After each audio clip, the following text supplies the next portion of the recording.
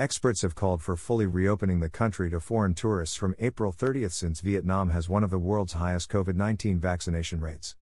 Tran Trong Kien, chairman of the National Tourism Advisory Board, and Trong Gia Bin, head of the Private Economic Development Research Board, said at a meeting Tuesday this would be a great opportunity to help the tourism industry bounce back from a 2-year slump.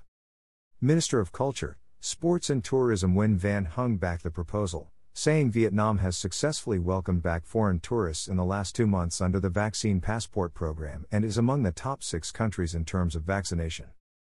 His ministry would recommend that the government should fully reopen the country's borders on April 30, he said. In November the government started allowing foreign tourists in and under the Vaccine Passport program and nearly 8,000 have arrived so far. Con Hoa, Quang Giang, Quang Nam, Quang Ninh, and Binh Dinh provinces and HCMC in Da Nang City have been allowed to receive them.